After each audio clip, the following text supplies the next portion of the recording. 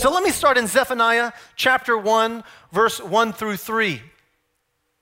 The word of the Lord that came to Zephaniah, son of Cushi, the son of Gedaliah, the son of Amariah, the son of Hezekiah, during the reign of Josiah, son of Ammon, king of Judah. I will sweep away everything from the face of the earth.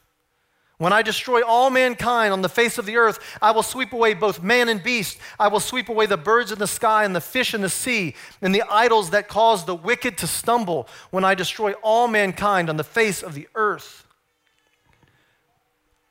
Pastor Chad, that was a harsh judgment word. That's why I don't read Zephaniah right there.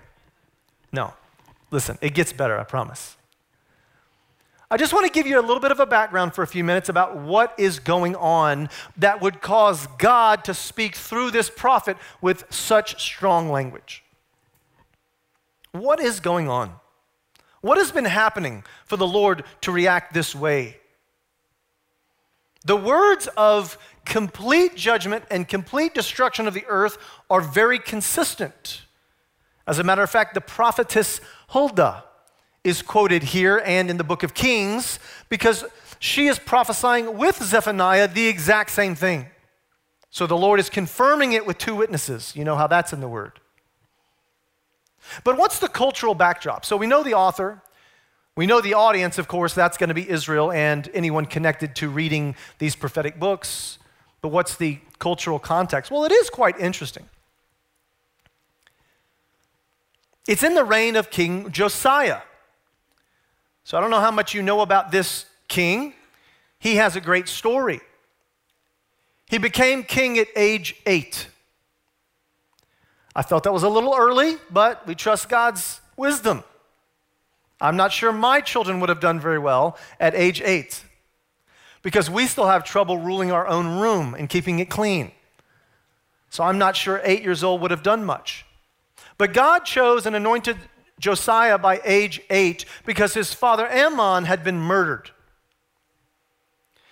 This verse, or this selection of verses, tells us the lineage, and that's very unusual in a prophetic book to get that many generations of lineage. But I think it's important because the goal of this lineage is to get you all the way back to Hezekiah. That was the goal. Why? Well, because Hezekiah was a good, godly, righteous king of Israel.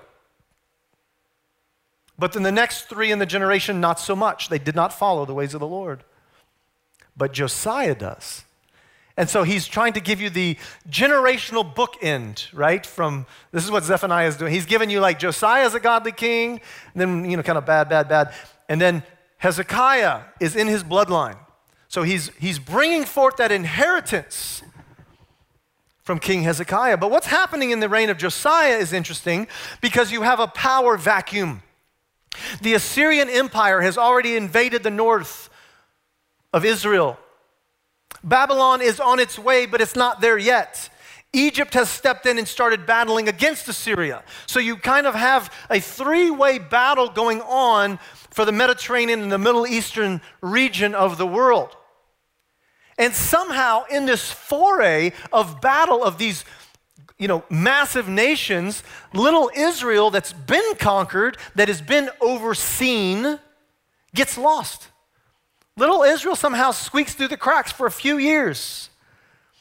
And nobody's really in charge of them. And what that means is that all of the people that used to take care of the temple or try to use it for their political gain have left. And all of a sudden, the temple is now back into the hands of the Israelites. And it hasn't been that way for a while. And King Josiah, though he started ruling at age 8, he grows up. And he is 26 years old now. It talks about him in his 18th year of his reign. He's 26 years old. And in this political vacuum, Israel falls through the cracks. The temple becomes something that they get to control again. So Josiah jumps on this opportunity. And he sends his messengers and his secretaries, and he says, go tell the priest, we need to do some renovations. It's been a long time since we've done anything to the temple. And so they go and tell the priest, and they bring him the money and the resources. And it says that they start to clean out the temple, and they find a book found it. It was the book of the law of God. It had been apparently lost. It wasn't even in the consciousness of Israel. It was in the temple. No one apparently knew where it was, nor was anyone looking for it. It's a little bit of a symbol of what is to come on the earth. I was asked last night to share the message at one of our campuses called Nachalat Yeshuatenu. And Pastor Yochanan asked me, would you preach on the greatest challenge facing the body of believers today? So I wrote back and said, thank you for such an easy topic. You know, just let me boil down the whole universe to a 30-minute sermon. No problem. But you know what? As I sat before the Lord, it came what seemed to be clear to me. Our job is preach the gospel, make disciples, and teach truth. And truth is going to be hard to find. The movement of truth is going to be the largest challenge we face in this next generation. With media and social media and governments and fears and lockdowns and terrorism and everything that's happening, the changing of the gospel, the way it's been preached, the reinterpretations of the Bible, the new versions of the Bible that aren't even accurate anymore to what God's original intent apparently was. The Bible talks about false messiahs, false prophets, false doctrine, false teaching. All of that's coming. And sometimes it can be hard to find truth. Even if you wanted to find it, you're not sure where to find it. And so it was in the days of Israel. You know there were people in Israel seeking truth and they couldn't find it. Why? Because the book of the law of God was missing. But in the reign of Josiah, he takes the initiative. They sends his people to go to the temple. They start to clean it out. They find the book and they're shocked at what this book says. That means the whole generation had never known it because they were shocked at what it said. The secretary brings the book of God back to the king. And it says, Josiah asked the secretary, read the book. So whatever you thought your devotion time was reading the Bible, it was not nearly as long as Josiah's. Because he simply just had the book of God, the book of the covenant, the book of the law, the Torah was just read to him. And he starts weeping and wailing, tearing his clothes. He's in sorrow. He's in anguish. He's repenting. And he stands up and grabs all of his officials and he says, we're going to change life in Israel. And from that point on, if you go to the book of Kings, you can read about what Josiah does. He tears down every Asherah pole. He tears down every false altar, every false shrine. He starts executing the false priests.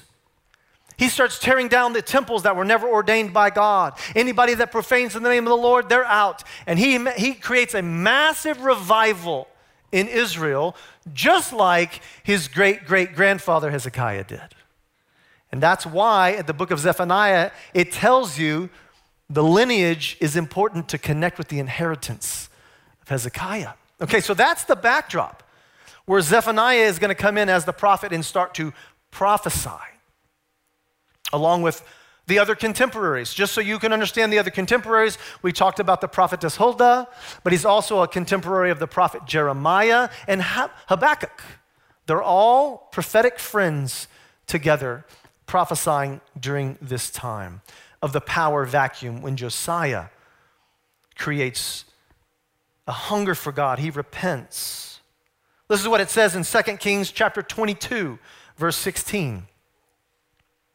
This is what the Lord says, I'm going to bring a disaster on this place and its people, according to everything written in the book of the king of Judah that he has read.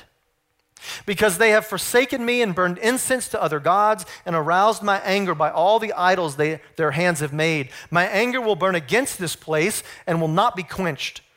Tell the king of Judah, who sent you to inquire of the Lord, this is what the Lord, the God of Israel, says concerning the words that you heard. Because your heart was responsive and you humbled yourself before the Lord, when you heard what I have spoken against this place and its people, that they would become a curse and be laid waste, and because you tore your clothes, King Josiah, and you wept in my presence, I also have heard you, declares the Lord. Therefore, I will gather you to your ancestors, and you will be buried in peace. Your eyes will not see all of the disaster I'm going to bring on this place. And so they took their answer of the prophets back to the king. King Josiah, after he read the words and repented and started this leadership toward revival, he asked all the prophets to go and inquire of the Lord for him. And they brought him back this word: because you listened, because you repented, not just as an individual, for the nation, that identificational repentance. You repented on behalf of all of us. And because you took action and you humbled yourself, Josiah, I will not bring the judgment during your lifetime.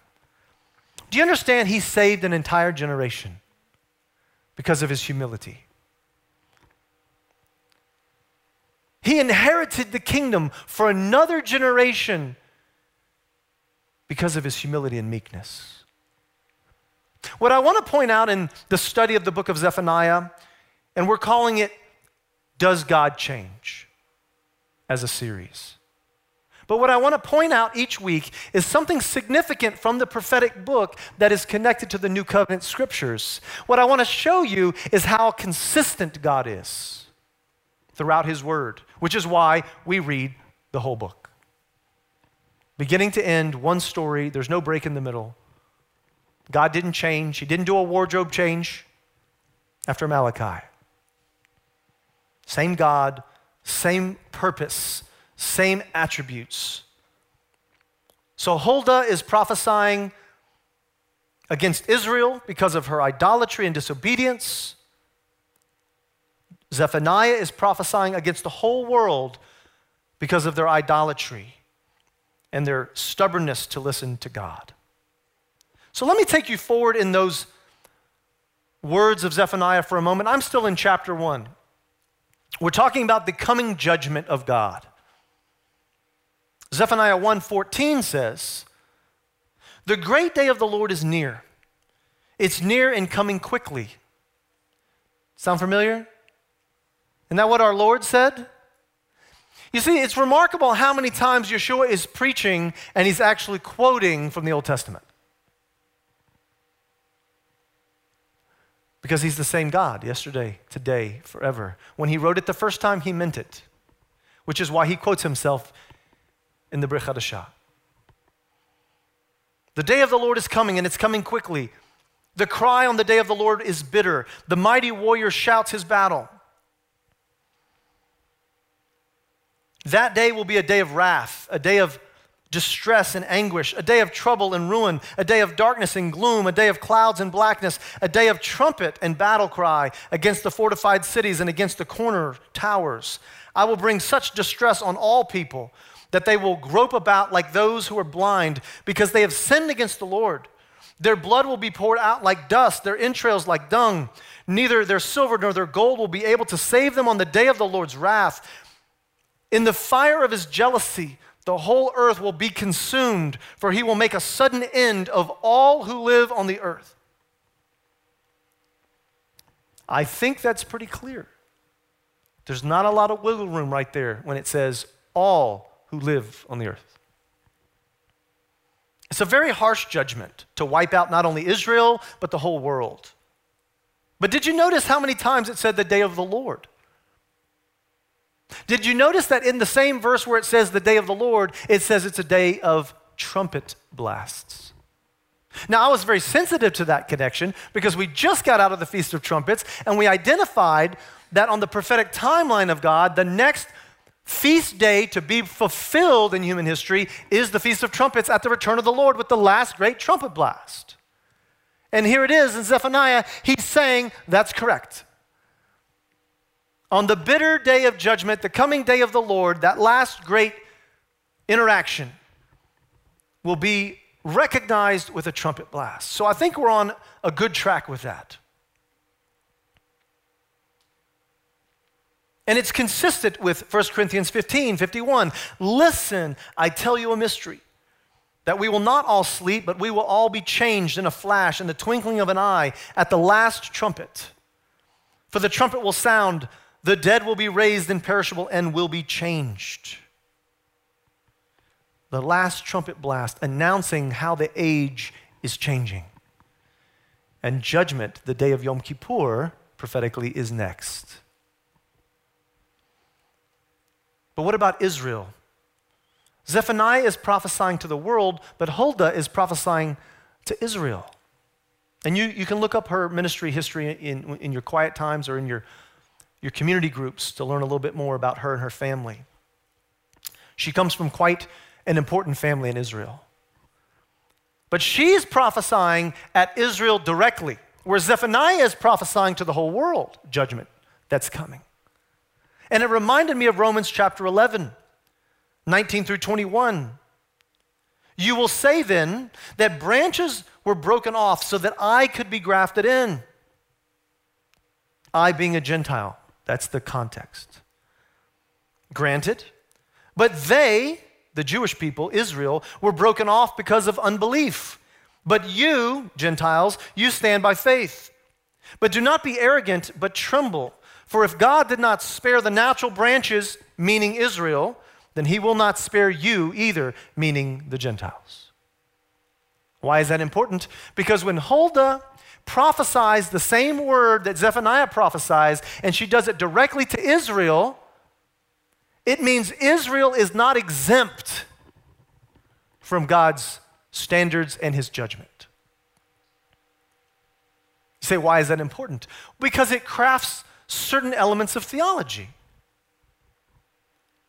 From time to time, you'll hear a phrase, and maybe you've heard it before, the idea of dispensationalism or dispensational theology. And it basically means, if I were to take a big, long paragraph and boil it down to a short sentence or two, it really means that at different times throughout history, people were saved differently, and the Jewish people have a different way of salvation. But not according to the prophets.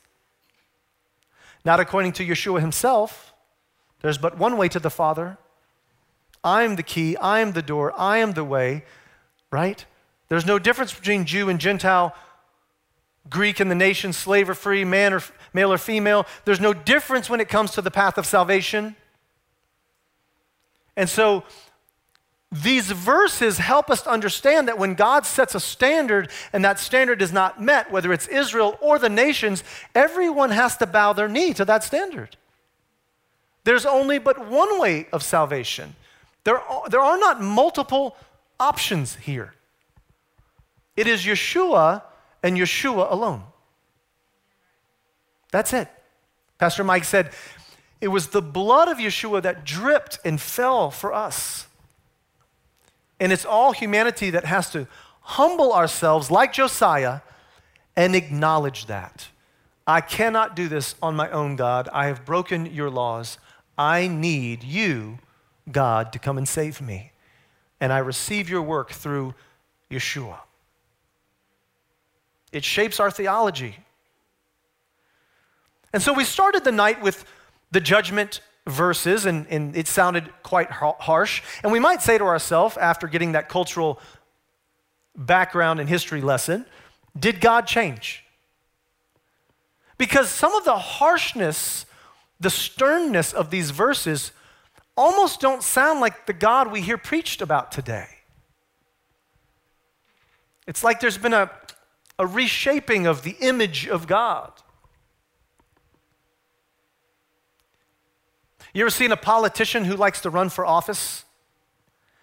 And if you go back in history and read their old articles or their old judgments or things that they voted for and the way they used to treat people, go back and read 10 or 15 years ago and you'll know who they really are. But when they decide to run for a higher office, they disappear for a little while, and somebody behind the scenes cleans them up. They tell them what to say. They tell them how to do it a different way. And then all of a sudden they appear on the scene like, I'm here to run for office. And they act like a totally different person than they've ever been before. God is not like that. God doesn't take breaks. God never slumbers. He doesn't sleep. He doesn't get tired. He doesn't change. I was praying with our serving team before the service, and I said, when you're perfect, there's nowhere to go. There's no change. That's why God doesn't change. It's not because he's stubborn. You know, like if you said that to one of us, like, oh, Pastor Chad, he never changes. It's like a negative thing, like, right? He's so arrogant, he's so prideful, he never changes, he's stubborn, he digs his heels in. No. But when you say it about God, it's a good thing. God never changes. Why? Because you don't change perfection. There's nowhere to go. His word can be trusted. But it may not sound like some of the teachings of today about God's loving kindness, though he is certainly loving and he's kind. About God's mercy and forgiveness. Yes, he is merciful. He's forgiving. He's full of compassion. Absolutely. I'm not saying those things aren't true. All I'm saying is those are not the only things that are true.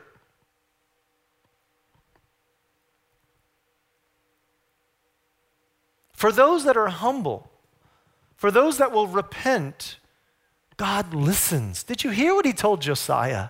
Josiah, because you humbled yourself, I listened to you. Thank you for listening to me. And he saved an entire generation in Israel because of one man's humility and repentance. Because you were humble, this judgment was pushed off.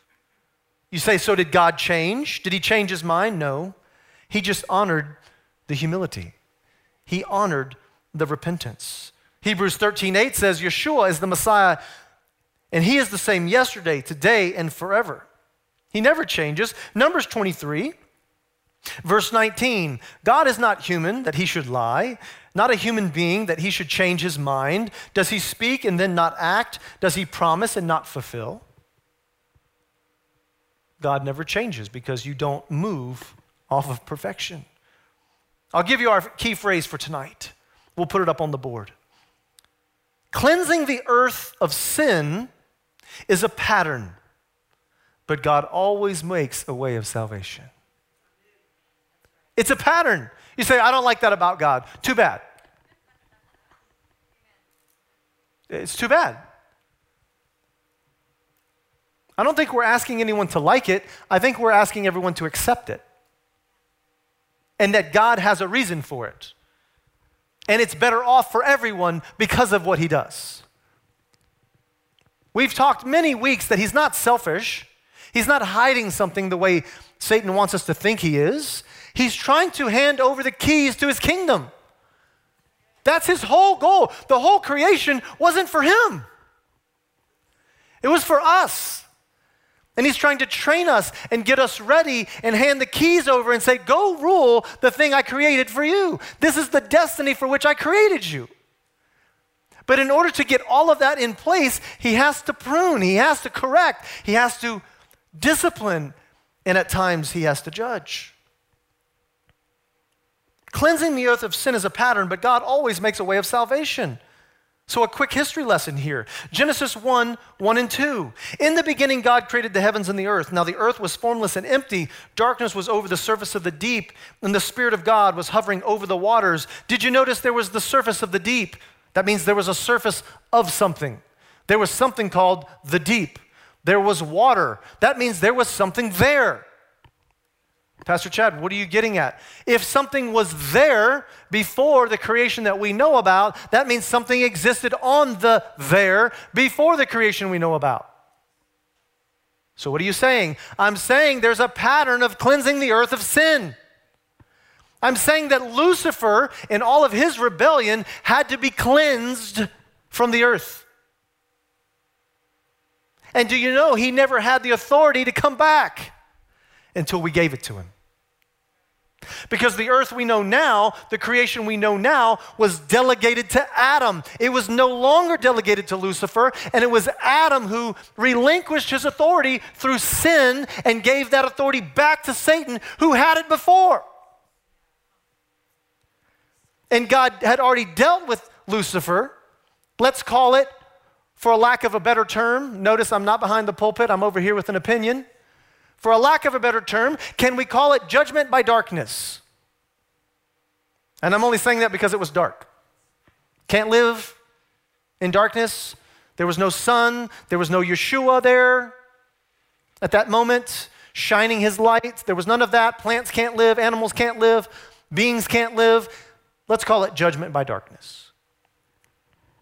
If you have a better term, I'm open to it. Everybody online, feel free. But the pattern was there. Sin had crept in. God had to cleanse it. But he made a way of salvation. Have you ever heard of the angels? Somehow they were saved. Not the ones that followed Satan's rebellion, but the ones who stayed with God and were humble. He always makes a way of salvation. Of course, then we have Adam and Eve's sin, and God made a way of salvation through the sacrifices.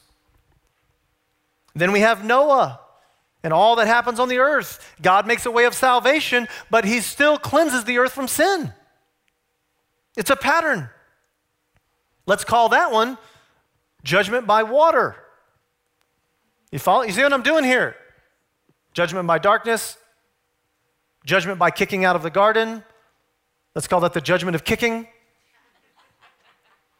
I'm just making up terms here, I don't know. Then we have judgment by water.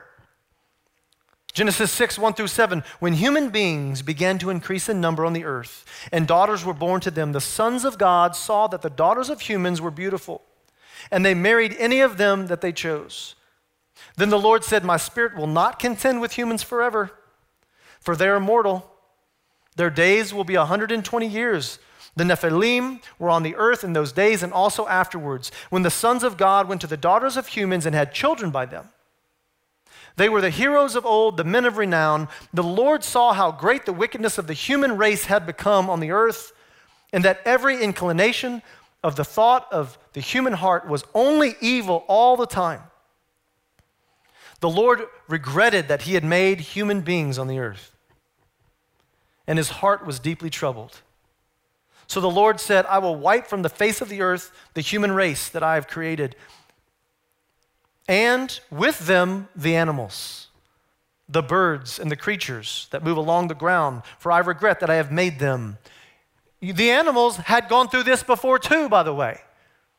In the judgment of darkness, notice that there's no animals by the time God enters the creation phase in Genesis 1. There's just darkness and deep and waters. A rainbow is then sent as a covenant sign that he won't do it again through water. Genesis 9:11, I establish my covenant with you. Never again will all life be destroyed by the waters of a flood. Never again will there be a flood to destroy the earth. So that pattern tells me that the earth will never be destroyed again by darkness. The earth will never be destroyed again by water. But we know another judgment's coming, so there has to be some method by which that part of the earth will be destroyed. And Zephaniah has the answer to it. Zephaniah chapter 3, verse 8. Therefore wait for me, declares the Lord. For the day I will stand up to testify. I have decided to assemble the nations, to gather the kingdoms, and to pour out my wrath on all of them. All my fierce anger. The whole world will be consumed by fire of my jealousy and anger. Friends, what Zephaniah is telling us is the pattern will hold true. The method will hold true.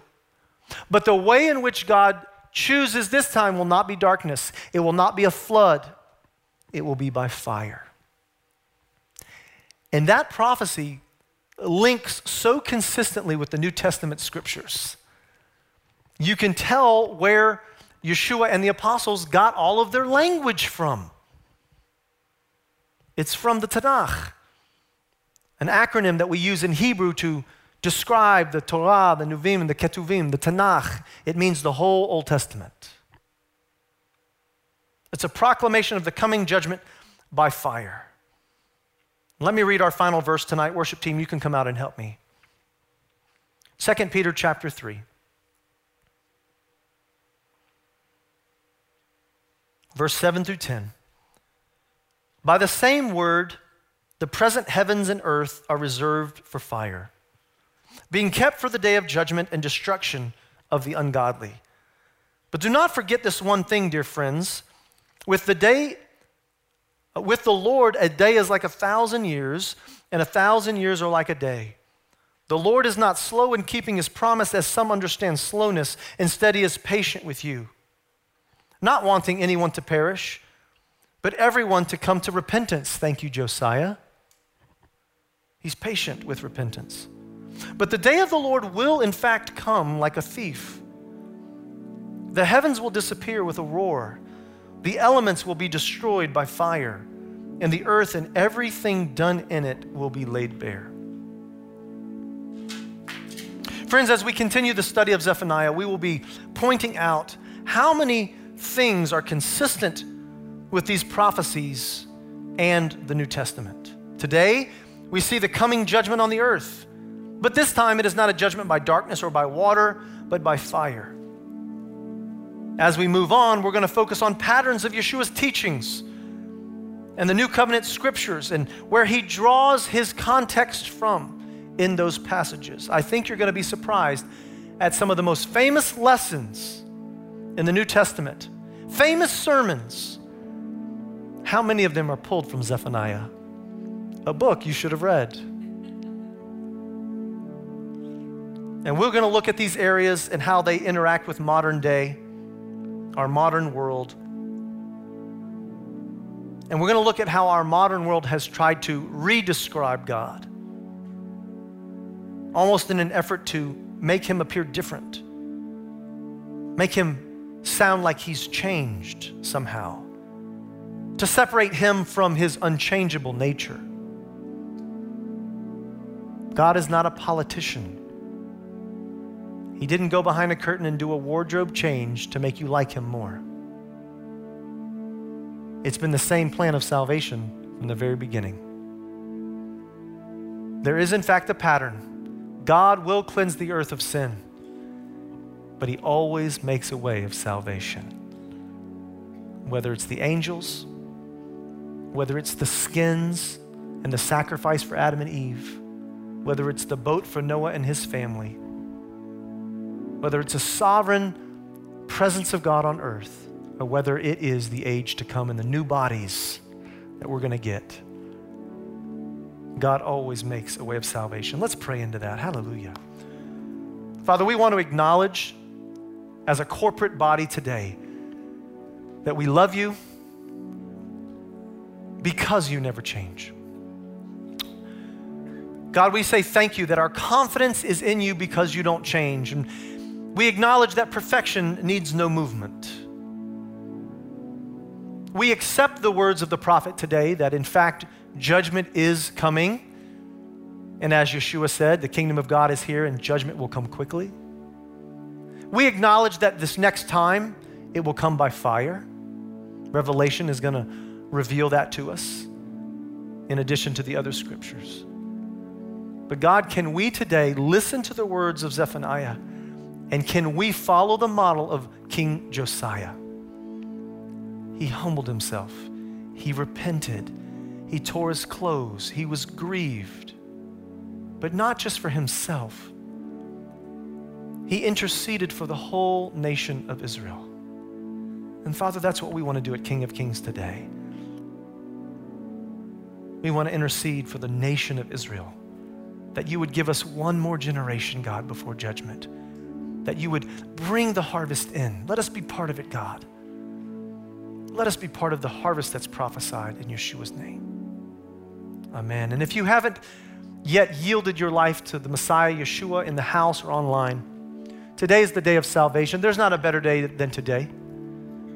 If you've listened to the words of the scripture or the sermon, and you said, today is the day I want to say yes to the offer of salvation, to be cleansed from my sin, to be set free from my addictions, to have hope in an age to come. If today is that day for you, come find me. Come find Pastor Mike. Come find one of our prayer partners. Go to the lobby. We have prayer rooms up there that you can talk privately with someone after service. But today, friends, is the day of salvation.